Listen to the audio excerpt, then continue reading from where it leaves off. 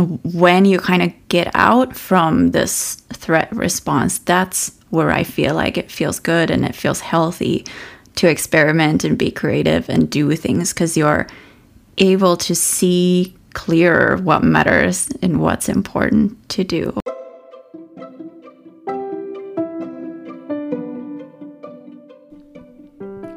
Welcome to the Finishing School podcast, a discussion with and for women about identity, transitions through life stages, how to figure out who you want to be when you grow up, and all the things we didn't learn about in school. In short, it's a sometimes spiritual, sometimes silly look at how to be a grown woman. Whether you're becoming a mom for the first time or about to be an empty nester, modern womanhood and motherhood is complex, and the questions and conflicts we face with shifting roles and desires are many. Don't have your midlife crisis alone. Join me. I'm your host, Jessica Euler, and I'm stewarding this conversation on the brink of asking many of these questions in my own life. As my kids get older, my role as a mother changes, and as I have more time to reflect on who I am in the world, I'm surrounded by friends in the same boat. And I know if we're talking about these issues, odds are you are too.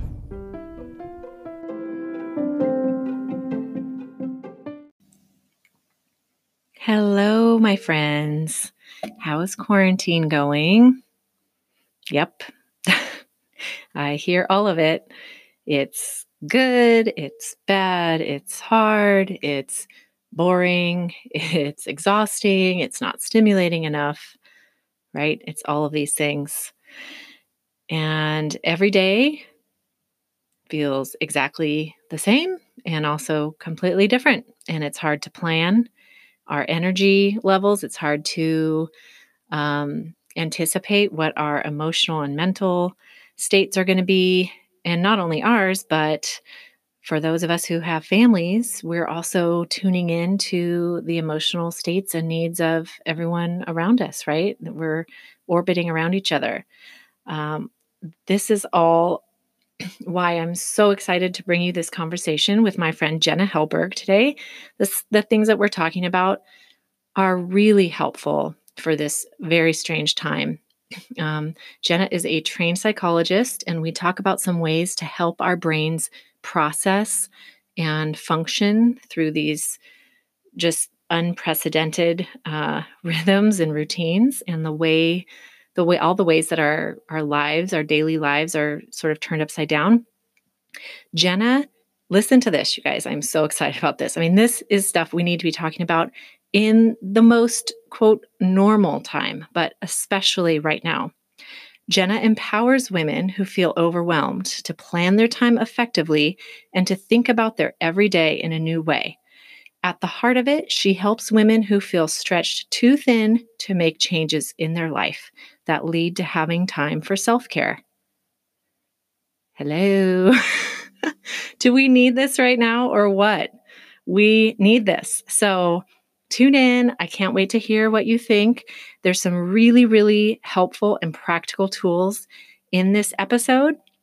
They're also linked in the show notes. Okay, have a listen. Hi, Jenna. Hey. So nice to see you again. We've had some technical difficulties, but we figured it out. Well, thanks for having me. Yeah, I'm so excited to have you on the podcast. I am really excited to talk with you because you ask great questions about productivity and time and self-care and how to rethink a lot of those issues. I just want to ask you, what have you noticed during this time of quarantine? This is, let's see, what's today? It's April 28th. Mm-hmm. Just for our future listeners, it's such an odd and unprecedented time, and most of us are under lockdown or quarantine or shelter in place of some sort. And I can't wait to dive in. But tell me a few of your observations so far. Yes, it's been a really strange few weeks, or I think we're going on 6 or 7 weeks by now of sheltering in place. Something I've noticed while we've been staying at home, when I've been talking to others and seeing all the posts, is that this there's this everyday resistance that we women in particular feel. But I feel like we've felt some form of it maybe already before this crisis too. So all of this feeling like we need to do more, that we have to be more productive, or that we're never really doing enough, or that we're always kind of behind. So oh my gosh, I feel like even though it's magnified right now, this is still a really good time to think about these things and look at these things. And do we need to keep doing all of those things even after when all of this is over? Or not necessarily over, but when we get to some kind of new normal-ish thing. Yeah. I love those questions. And I just recorded a podcast similarly asking those questions. I feel like it's a time where we really have the opportunity to notice and pay attention, and things in our lives that are maybe uncomfortable or even just things that we don't love that we do because we're sort of used to, being on autopilot and doing them, and maybe now we can't do them and things are on pause. So it's bringing attention, at least for me, it's bringing attention to the things that I don't love to do that were a part of my normal life. Or even my business. So it does raise some really interesting questions. I love that word, resistance. Can you talk about that a little bit? Oh gosh, I just feel like during this crisis in particular, I've been able to listen more to, or I guess I've let myself listen more to what feels natural to do that day versus kind of trying to force different tasks or force what I had originally planned maybe a week earlier or even the night earlier or night before. Mm-hmm.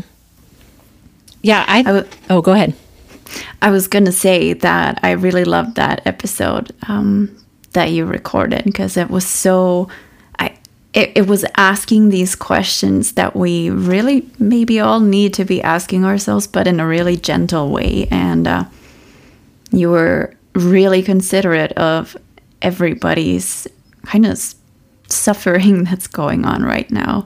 But I feel like that question or those questions are still really important to ask. So I really loved that episode. Thank you. I really appreciate that because I'm just very conscious of the fact that, my situation is so different than someone else's. And that whole idea of, I think it's a great metaphor, being in the same storm, but not being in the same boat. And, it has, of course, affected our family. It's affected my business greatly, as I know it has yours. We're non-essential, Jenna. And of course that means lost income and lost projects. And I lost or postponed, a gallery show. But I was very sensitive to not wanting to come across as naive about, the real suffering and the fact that people are losing jobs and maybe they don't have another income in the home. And I recognize that I'm very lucky and blessed in that way. And so it was kind of hard to put it out because I didn't want to minimize anyone's suffering. But I do think that for everyone, right, no matter what our situation is, there is an opportunity if we are willing to maybe reframe a little bit, right? And ask these questions. Open. Yeah. So what you were talking about, I feel like it's been such a challenge for me, and I know for a lot of women I've been talking to, that sense of trying to balance, doing and resting. And these are life questions. These are, things that we can't really escape from. But I think particularly now, we can't run away and distract ourselves as easily as we have in the past. So we kind of have to figure it out, right? We have to like tune in a little bit to what we need and pay attention to what feels right and what doesn't feel right, and when we're like forcing something. But is it helpful right now, or even in general, to focus on getting things done? I feel like there's kind of two camps right now, it seems, during this quarantine. There's the camp that's like, learn the new languages, bake the sourdough bread, which, by the way, there's part of me that's totally in that camp, right? I'm like, I want to learn Spanish. I've got sourdough bread in the oven right now, but there's that. And then there's also the like, grin and bear it. Like, I am drinking at noon and can hardly function and can't wait for this to be over. So how do you recommend thinking about productivity or even just getting things done? Since we, nah, I have something weird. I think I have a dog hair. Oh, nice. so since we talked last time, I've actually had some time to kind of ponder these things more, and it's really interesting. So I'm a psychologist by training, and it's interesting how even though I know a lot of things, it isn't until you're living it that it really becomes clear. So what I realized during this time is that I've gone through this thing that we call fight, flight, freeze response. And I think that a lot of people have been going through that. So basically in the beginning, I felt really useless and I was kind of paralyzed. So that's kind of the freezing. So I would either just do nothing, or then I would try to distract myself with a lot of things, with TV, with snacks. So that's more of like trying to flee the situation. And then there were days when I was just trying to do all the things, trying to like force doing all the normal things as much as possible, but with the sense of like real urgency and rush, like this has to be done. And it took me a while to realize that those were part of this threat response. And it's just harder to detect because the threat is like out there. It's not something we can run from or fight or hide from right away. So that was really interesting to me to notice it as something that is prolonged versus something that I've learned that it's just this thing that happens in the moment. Yeah. So it was after I was able to kind of calm down and get myself like off of that adrenaline drip, that was when I was able to get to this stage where I was more calm and I could make decisions that were more intentional. And that was really when I felt like it was the healthiest to start kind of getting things done instead of from that place of rush and stress. And just this really urgent feeling to do something, or a feeling of I can't do anything else. Like I can't do anything outside of get myself to the couch and watch TV. So when you kind of get out from this threat response, that's where I feel like it feels good and it feels healthy to experiment and be creative and do things, because you're able to see clearer what matters and what's important to do. Yeah, that makes so much sense. I often think about that fight or flight, like you said, like a moment in time, or like a clear, immediate, physical threat. Right. But I hadn't really thought about it in terms of this prolonged response. And I resonate with those stages. There was initially that shock, and not so much a panic, but just like this real quick reorienting of, okay, kids are all home from school is canceled, we're working from home, okay, I'm not working, just everything was so quickly disoriented. And I recognize those waves of response of, okay, feeling helpless, and then I have to do everything, and we're going to get all these projects done, and then to the like slump of, I wasn't accounting for how much energy that takes to be in that state. mentally and emotionally. Like it's sort of that underlying buzz, right? And it's actually really draining. And it took me a while to wrap my head around that, because I feel like I'm not doing half the things I normally do. I'm not working out as hard. I'm not just, quote unquote, being as productive. I have a lot of downtime, but mentally and physically, I feel like my body is under this stress. Yeah.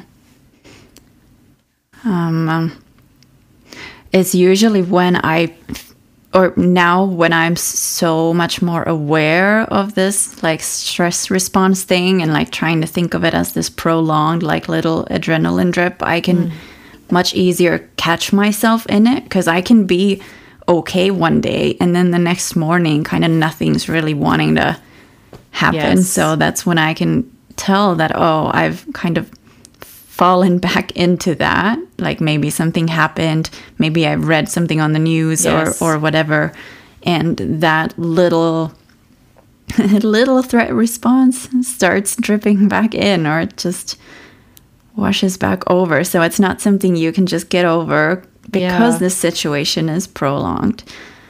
But then on getting things done, I'm also thinking about the people who really can't be getting things done right now. They're maybe still at work, or they have kids at home. Maybe they're the only adult with the kids at home. So and some are just mentally and emotionally at really full capacity. So for them, I don't think getting things done in the sense of doing a bunch of extra things matters. I just feel like, or I want to encourage them to just do what feels like it'll help them kind of get to the other side, what'll carry them through until we have some kind of new normal.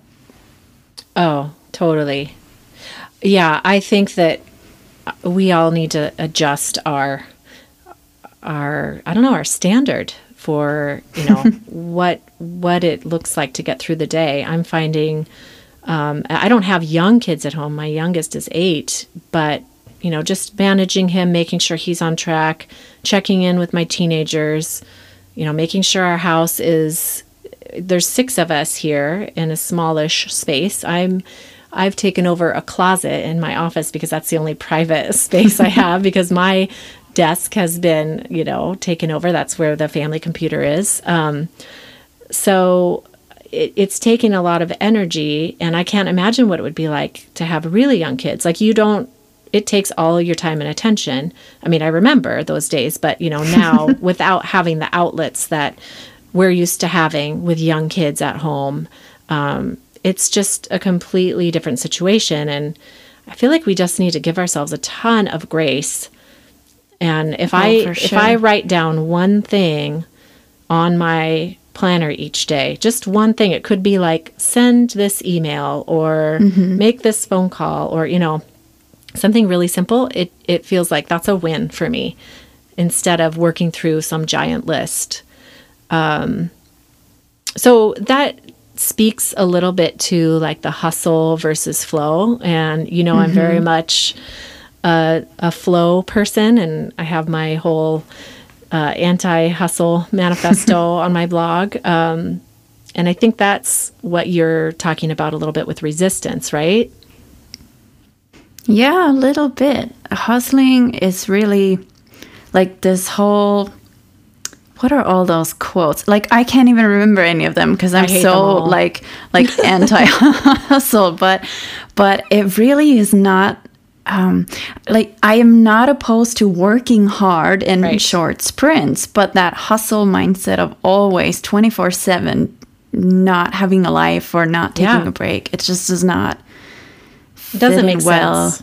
No. So back home in Finland, I worked a 9 to 5, or technically an 8 to 4, as a psychologist. But then when we moved here and I started my own business, it pretty quickly turned into what felt like a 24/7. So that was really what was, or a few years of that was what made me start thinking about the slowing down and the simplifying. And it's funny because I was doing all of these things that seemed important because everyone was saying, you should, you should, you should.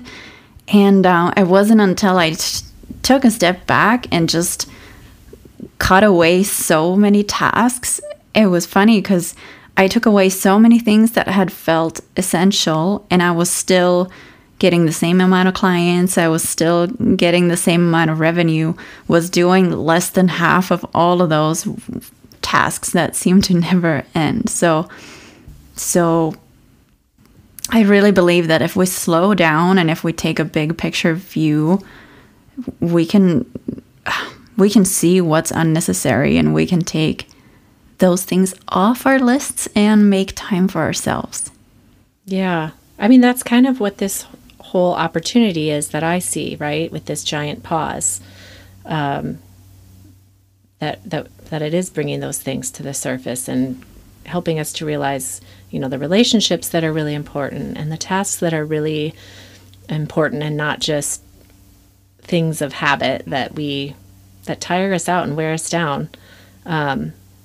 And one other thing I wanted to mention, when you were talking about, having those spikes in adrenaline, or that, like that fear response, this isn't news. We all know this, but I'm really feeling it in a very visceral way, that the more I read the news and the more it's just this rabbit hole that is so easy to go down, and this article links to this article, and like, oh my gosh, look at this headline. It's amazing. And, the more I immerse myself in that, the more I feel that stress and fear and confusion, because every other day something new comes out in the news, and I read one article, it says one thing, I read another article, it says something else. And so it just puts me in this spin cycle of confusion, and I'm really feeling it. And my husband is seeing it in me. And, so one thing I'm doing for my mental health is like trying to limit that as much as possible. I don't need to read every article. None of us do. Because we can't do anything about it. No, we can't. And it's like, there are all kinds of facts out there, though we can discuss what are actual facts and what are not. Yeah, but there right? are facts out there, but then we also we have thoughts and feelings about those facts, and those thoughts and feelings are necessarily not true. Or yes, the things that we hear and read, they make us worry about things that we don't really know if they're going to happen or not. But we're still letting ourselves kind of already get hurt by the future by worrying about them. So it's really, really good to limit all of that stuff right now, especially I feel like at least for the first part of the day, because then you get a much better start. That's a really good point. And that brings me to the next question, just about, how do we decide what to do each day? Because I'm finding that every day has so many shifts just, throughout the week and throughout the day itself, that my mental and emotional capacity is going up and down. I might wake up feeling amazing and feeling like, okay, I have all this energy and I'm feeling really motivated to, work on this one thing, or just be with Amos today, or maybe work in the garden or whatever. And then that can totally change in the afternoon. But what I'm finding is that every day feels so different, and of course, exactly the same. So the decision-making process about what to do and where to focus my time is really draining, and it's exhausting. I'm trying to, I think I started out quarantine with like a lot of structure, not even just structure, but like, here's our schedule, family, like at 9:00, we're going to have this family meeting, which we are still kind of trying to do because it's a really good anchor and it kind of brings us all together instead of like everyone sleeping in and just getting up whenever, but we kind of have this like start time to the day. But I started out with a lot of structure, knowing that it's harder to add it back in if you start too lax. But we've moved more to patterns in the day and rhythms. But I still it's still really challenging to figure out the right schedule or the right structure. So what do you have to offer in terms of making it through each day and how to decide what to do? Well, I do agree, or I've also noticed that having that pattern and that rhythm throughout the day is right now much more helpful than trying to force a particular schedule. You said that thing about the days feeling sort of different, but exactly the same. Yeah. And it's interesting, but basically what happens when all of our days are really similar is that our brain doesn't see these memories as important enough to document as separate days. So our brain starts to kind of just lump them together. Wow. So it's kind of the same as if you always have the same commute to work. You kind of start getting to work and you don't remember that you even drove there because your brain was like, we don't need to remember this. If there was somebody who cut you off or something happened, then your brain is like, ooh, new memory, we shall record this. And then it'll be like, remember Tuesday when that guy cut us off? So when our days are like this, especially because we are not going outside, or well, we're maybe going outside, but we're not meeting other people. We're not doing those things that maybe normally make us feel like this was Monday or this was Friday. That's one of those things that makes it feel like all the days are kind of similar and all these weeks are kind of starting to mold together. We've done a few things to try and work against this a little bit. So we have like Friday silly movie night. Yeah. So that we know that Friday, that's the weekend and that's going to happen. And we walk together in the mornings in the weekend. So that's been really helpful already to have those little random things, or not random things, but those things that make some kind of difference to the days of the week. Yeah, that totally makes sense. And I'm thinking about how you describe the mornings as sometimes you feel really like ready to take on the day and other days not so much. So one thing that I really recommend is having some kind of morning ritual, something that you do to yourself, not to yourself. Is it to yourself in English? For yourself, with yourself, by yourself. Okay, so something you do for yourself in the morning. And it doesn't have to be a very long time if that's not available to you. And one mom that I talked to, she really cannot do something in the morning because she has to do all the kid things and then take the kid to school. So we talked about her maybe doing something in the evening instead after her kid has gone to bed. So then she'll have time for herself.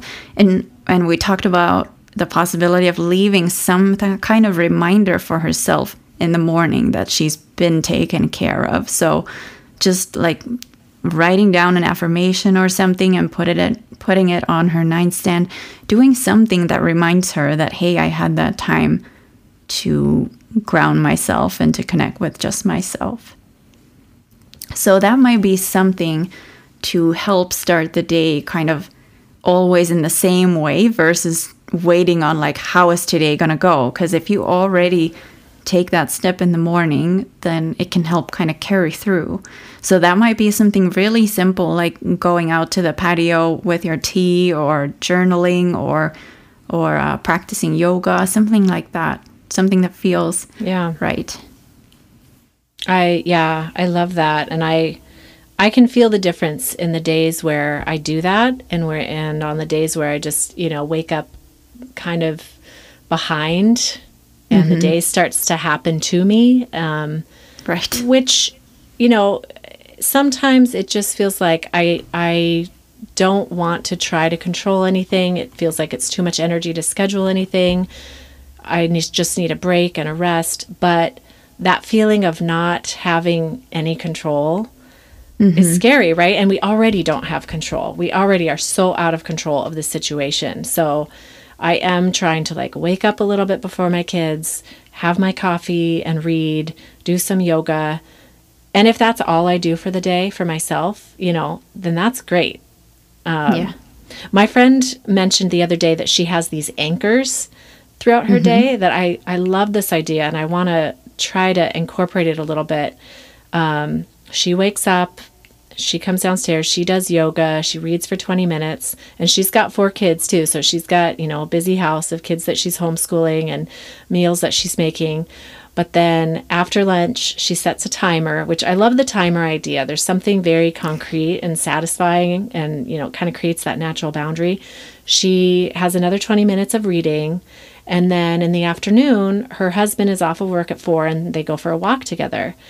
And those are just, these like natural checkpoints, these anchors throughout the day that are kind of something to look forward to and something to hold on to when everything else feels so fluid. And I just love that. I want to try that for myself because I think I need that more than, a strict schedule.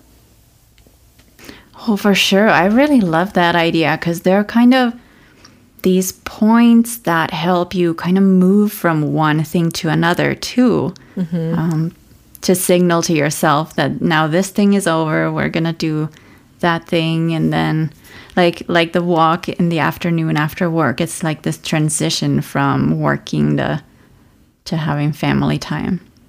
Yeah, I think that's been hard. I don't know how it's been for you, but the days sort of stretch out and it doesn't feel like there's this clear end, right? Because we don't leave, we don't go to a coffee shop and work and then come home and not work. It's just all the same place, the same surroundings.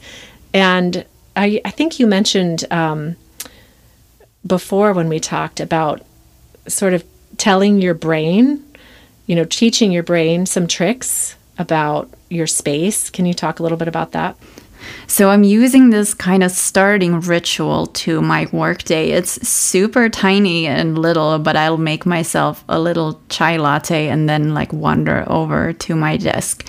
And during this shelter order, I've tried to only work in my office because sometimes I'm really tempted to go sit on the couch or go somewhere else. But now I feel like I really do not want to mix these things up. So then when I'm done for the day, I can leave my office, I can leave my desk. But if somebody is working from home and doesn't have an office or a desk, just having some kind of starting ritual, having a little spot where you are trying to always work, I think that already helps. Even if it's just like a 4-foot piece of your dining room, maybe bring one of your plants over. Like this is now my office plant. So then give that it a can name. kind of, Gregory. Yep. Gregory, bring him over, and then it's like a signal to your brain that this is that time when we do work. Of course, it takes a couple days for that to build up, but maybe those first couple days you're also motivated to try that out, so you don't need kind of that habit start yet. Yeah, that's such a good reminder that our brains are working overtime, even if we don't realize it. And so our brains are looking for all these external clues during this time. Oh, for sure. I love that you bring the couch that in. The couch is a really bad one. Yeah. So best to stay away. Yeah. So can you tell me a little bit about your philosophy around to-do lists and calendars and just making decisions about priorities in general? But I really like some of your tools and ideas. For sure. So I used to have a ton of to-do lists, and I had to have lists that kept track of my lists because there were just way too many. This was back when I was doing all the things and I was kind of doing the hustle thing, or what felt like 24/7 thing. I'm sure it wasn't really, because I remember also crashing on the couch and binging on things. So it has been kind of one of those low-level threat response things, I think, too. But now last year, I went through all of my to-do lists and kind of just scrapped 80 to 90% of everything. And what I had left, I scheduled into my calendar right away. So I didn't let myself have lists anymore, and I've stopped using lists since then. So now if I have a new task or a new idea that pops up, I look for a spot for it in my schedule right away. And if it doesn't fit in there, I question if it is important.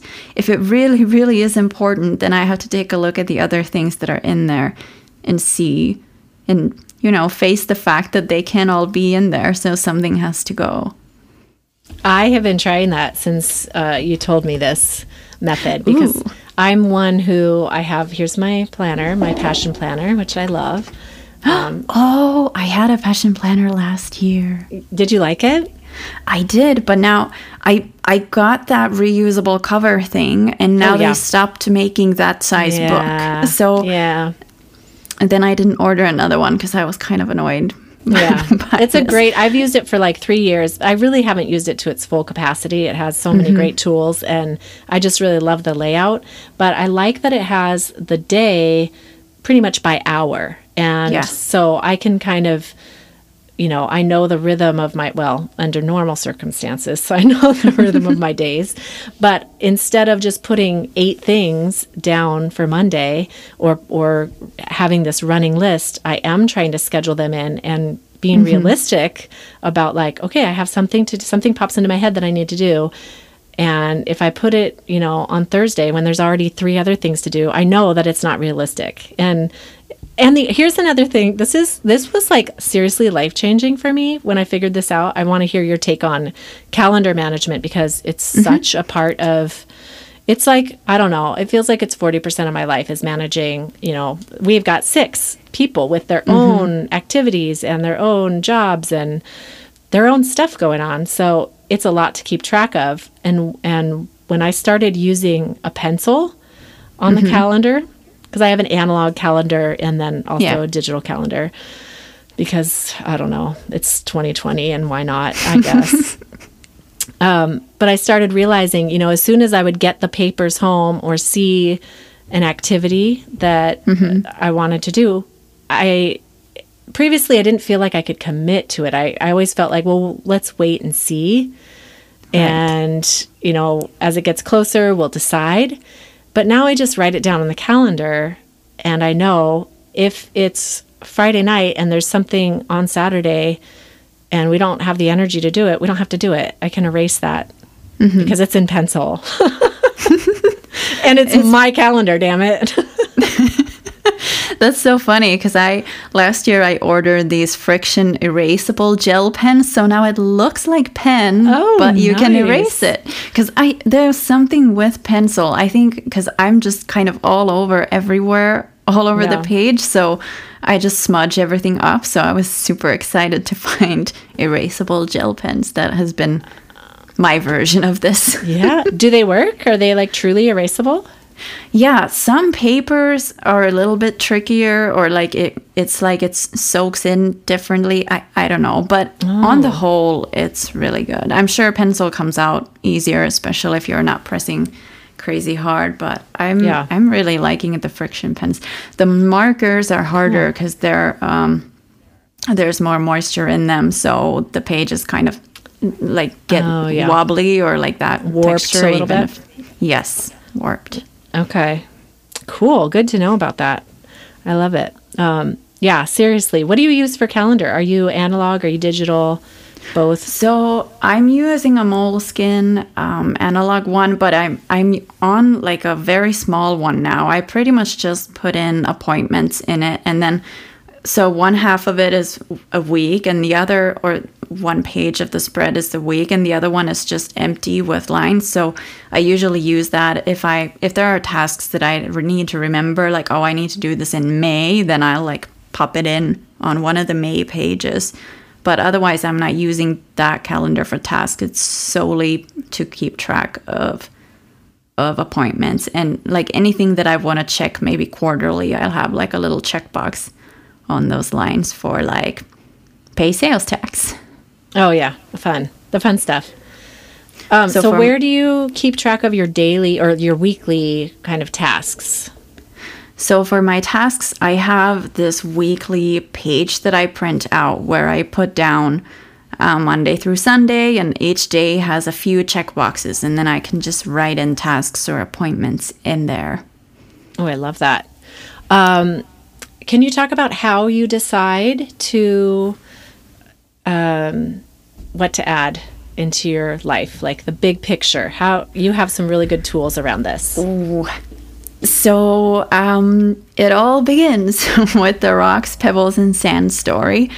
So there was this professor who had a jar, and he had some rocks, pebbles, and sand, and he demonstrated to his students that if you put in the rocks first, and then you put in pebbles, and then you put in the sand, they all fit in, because all those little pebbles and sand particles, they go into the nooks and crannies between the rocks. But if he started with sand and pebbles, the rocks won't fit in anymore. So I've seen others use this rocks, pebbles, and sand story to plan how their work week should be, but I feel like I needed to modify those ideas to work for me, and I feel like work for women overall. So I see rocks as everything we do to take care of ourselves, everything we do to charge up. So I feel like those are the things we really need to plan first. But the problem is that most people will do self-care only in the cracks of time. So they're treating self-care as sand, basically. Mm-hmm. And that means that they don't fit into the jar because they're actually rocks. So that's what I put in first. And to me, it's really simple, because in the printout that I have on every day, my first checklist item is self-care. So I've just baked it in there to make sure that it's going to happen. And then the pebbles are things that drain our energy, but we do want to put energy into and time into because they're still important to us. And then the sand is all those little things that we often get stuck doing because they feel urgent. Like we get a text or we get an email or the laundry has to be done right now.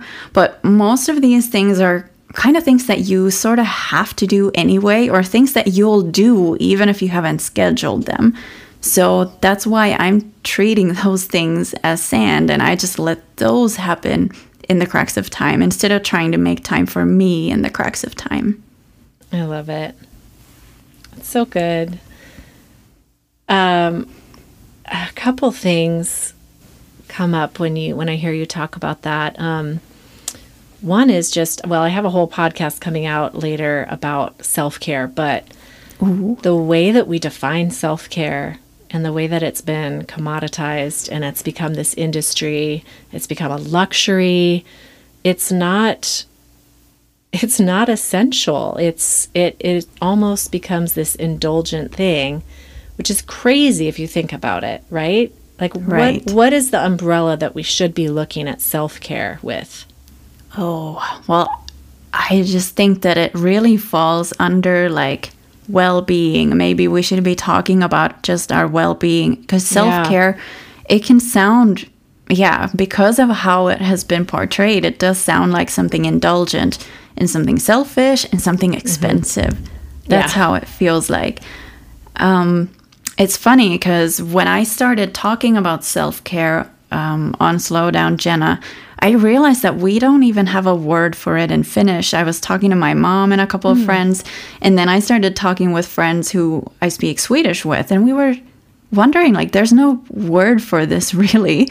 So it's interesting that this word had to be, translated?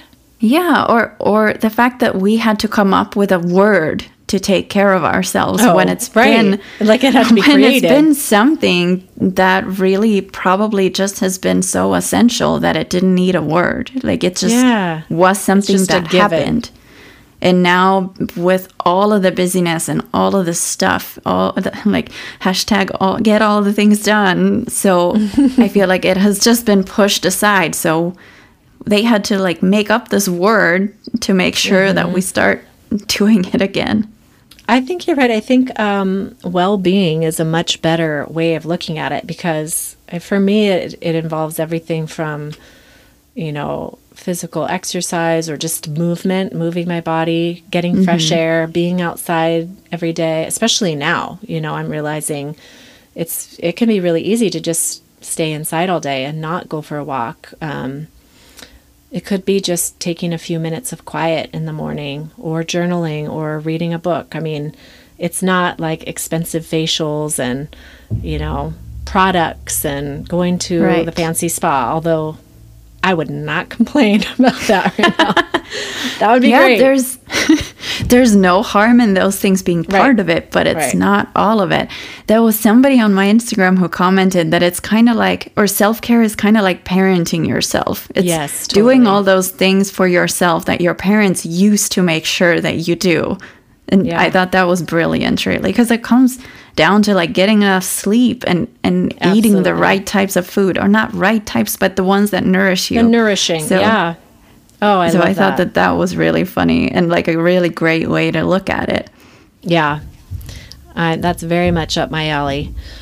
Okay, tell me briefly and tell our listeners about, you have this whole platform called Slow Down Jenna, and you put out weekly video content, and I'll do a full intro before the episode, but how do you help women overcome overwhelm? Which is such a need right now. Well, I think that really the two key things to overcome overwhelm, they're really simple. We have to do less, and we have to take time to take care of ourselves.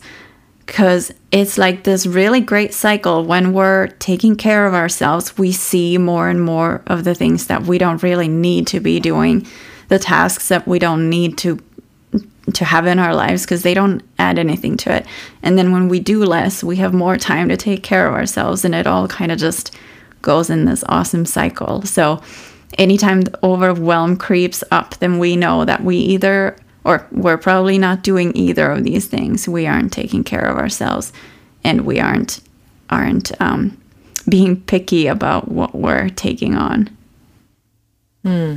Those are good touch points. I could see how they feed each other really well.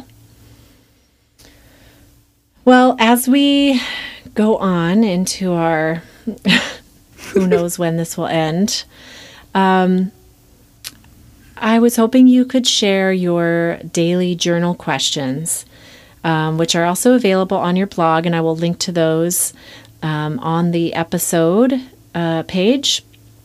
But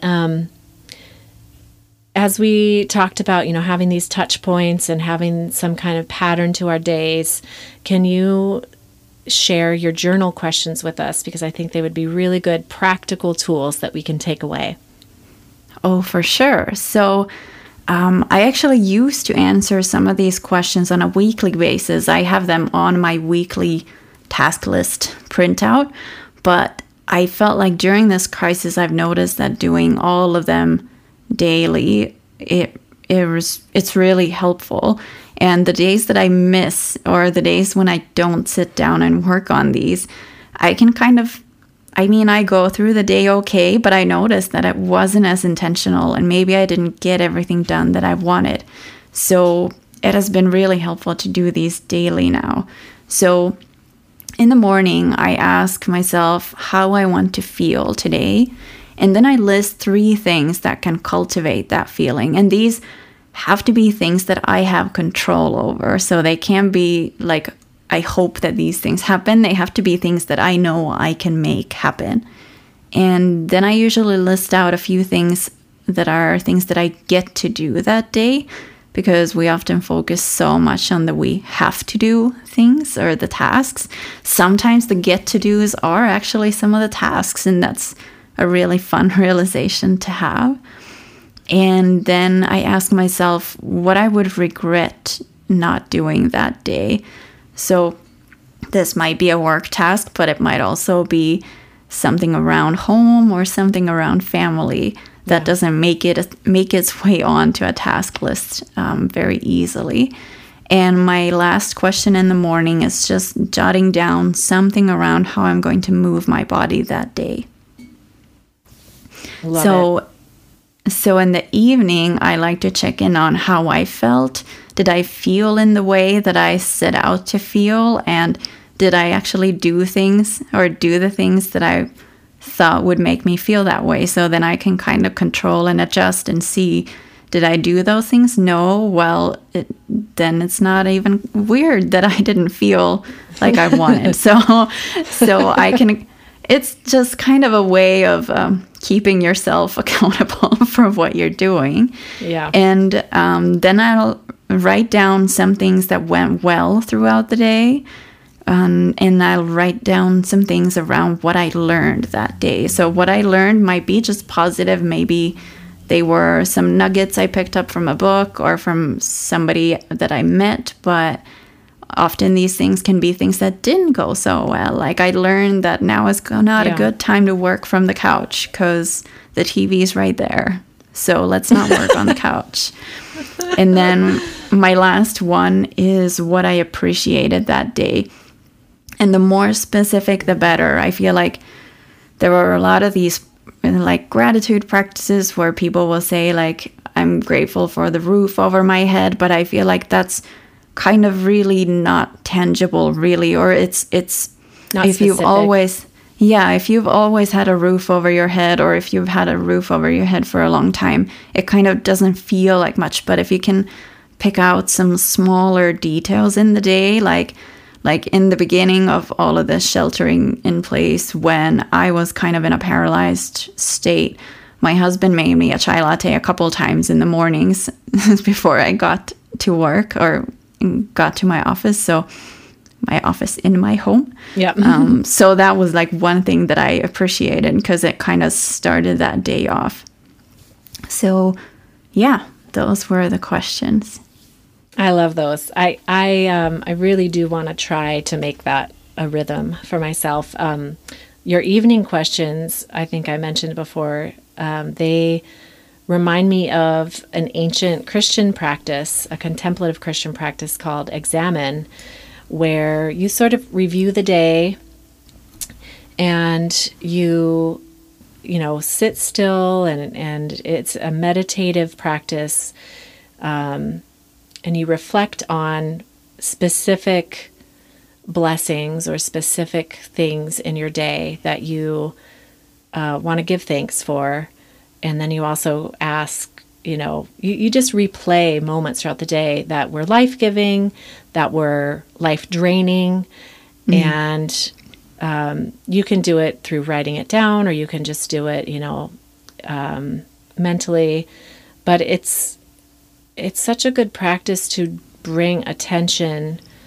And I think probably, especially even now, it would be more important to do these things because, like you mentioned before, like our minds don't have something to hold on to if all the days sort of feel the same, mm-hmm. right? But sort of forming those memories and really re-examining what was special about today, even if it was just, I went for a walk and I saw a beautiful cherry blossom tree, mm-hmm. It's probably more important now than ever. And so these journal questions are also available on your website, correct? Mm-hmm.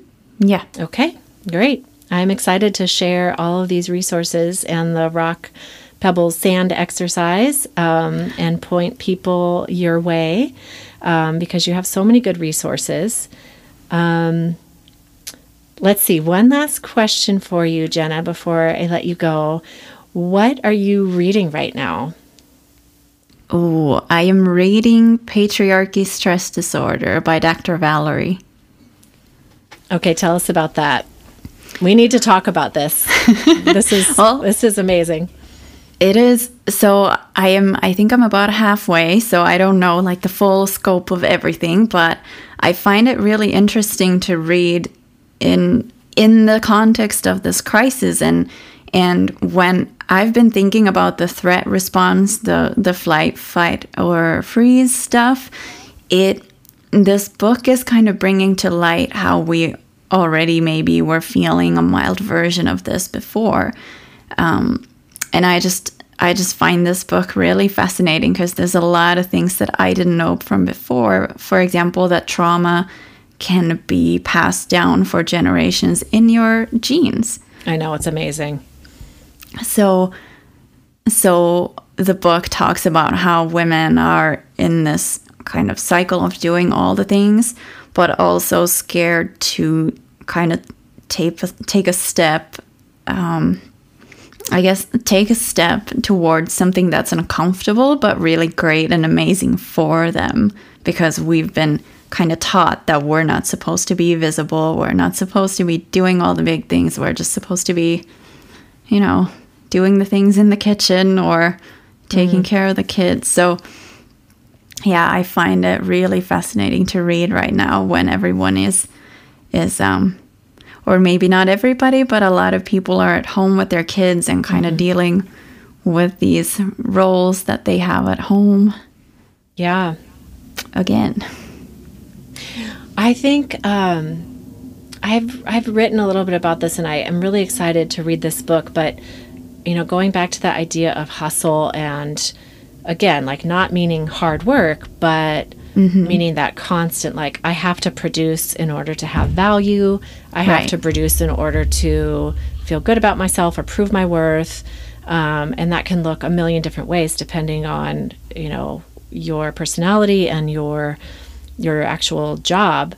But even that pressure that we put on ourselves is, I don't want to say a male way of looking at productivity, because I think like the fullest version of what it means to be human has masculine and feminine aspects to it, in balance, but more of a patriarchal way of, you should be able to produce the same, output at the same level every day of the week, every week of the year, every season.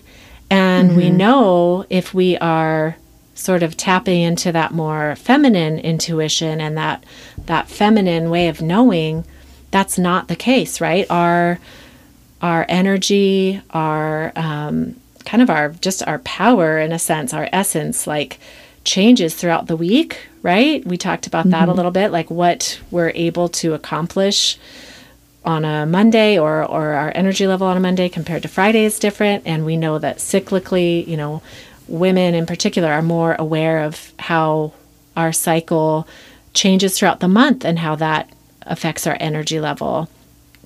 And that's, if we can pay attention to that, that's like a much different way of working and thinking about the rhythmic and seasonal patterns. Yes, that's something that we didn't talk about in how I prioritize tasks, but that's something that I take into account when I'm planning my weekly tasks, because I think about where I am in a cycle, and I'm synced with the moon, so that works out great because I don't need to deal with like, what if there's a full moon while I'm having my period? I don't need to go that far. But yeah, I plan my weeks kind of according to that too. So some weeks or the week of the full moon, for example, that's time when I record videos, or when I try to do like the social things or do the podcasts or stuff like that. So I've noticed that it's really helpful to me, because trying to just do kind of the daily reset or trying to push things on the daily, it just doesn't work out. And it's funny because I didn't think about this stuff for a long time. For a long time, I'd have like 3 fairly productive weeks and then one that I called the crash week, and I didn't really know why. And then I put 2 and 2 together when I started reading about cyclical planning, and that's kind of that has been really great for me, being able to kind of rest and reflect during the week when the hormones are kind of asking for it. And it helps just to be more productive and actually get things done during those times when we're naturally inclined to get those things done. It's also such a good reminder that we are made to need rest, that we're not meant to operate at a go pace all the time, right? Yeah. That throughout the week and throughout the month and even throughout the year, I know in winter, like I just need more sleep. I just do. We all do, right? And if we can pay attention to that and sort of connect ourselves back to not just our personal natures, but, the larger story of what's happening in nature, we're working with it instead of fighting against it. Do you have any good books that you'd recommend about that? Kate Northrup talks a little bit about it in her Do Less, but I haven't read a book on only that. I've been following along, I think it's called Flow Living on Instagram. Oh, cool. Let me see. I'll have to check that out. Yeah, I feel like a lot more women are becoming aware of, just that connecting to our cycles as far as our energy and our productivity. And it's just how we're made. It's a story that our bodies are telling that we are made for rest. And that's a beautiful thing that men and women need to learn from. Yes. Okay, Jenna, I think we're going to sign off. And there's been so much richness in this conversation.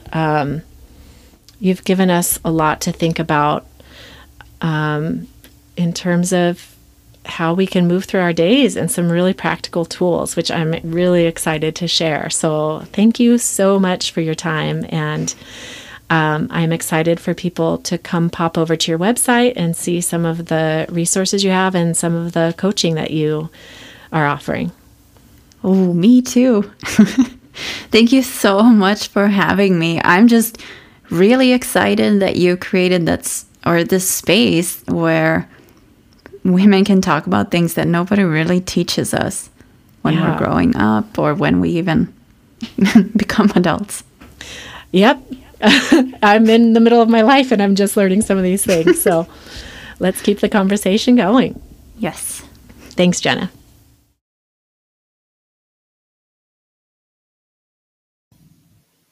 Oh, wasn't that so good and so helpful? I hope it was helpful to you. I know some of those tools that Jenna mentioned have been really, really helpful for me. And, I'm just going to keep trying. I don't have it all figured out yet. I don't have a handle on this quarantine thing. Just feels like I keep trying new things, and that's okay. Give yourself permission to try something. And if it works for you, hold on to it. If it doesn't work for you, let it go and adjust. It's totally okay. We're all doing the best we can. But I just wanted to remind you that all of those tools that Jenna mentioned, the Fill Your Jar Guide, the daily prompts for the journal, and the free one-on-one support calls are all on her website. And all of those links are on the episode page. If you go back to wherever you are listening to this podcast and go to the episode page, you'll see those links right there. I would love to hear your feedback if you use these tools, and you can always call in on the link to leave me a voicemail.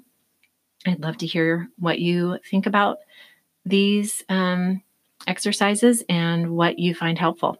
Okay, thanks for listening.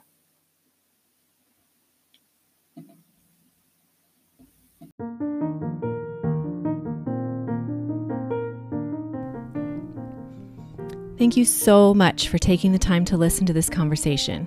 If you enjoyed it and know a friend who would love it, please, please, please pass it on. Word of mouth is how we can grow this community. Thanks again.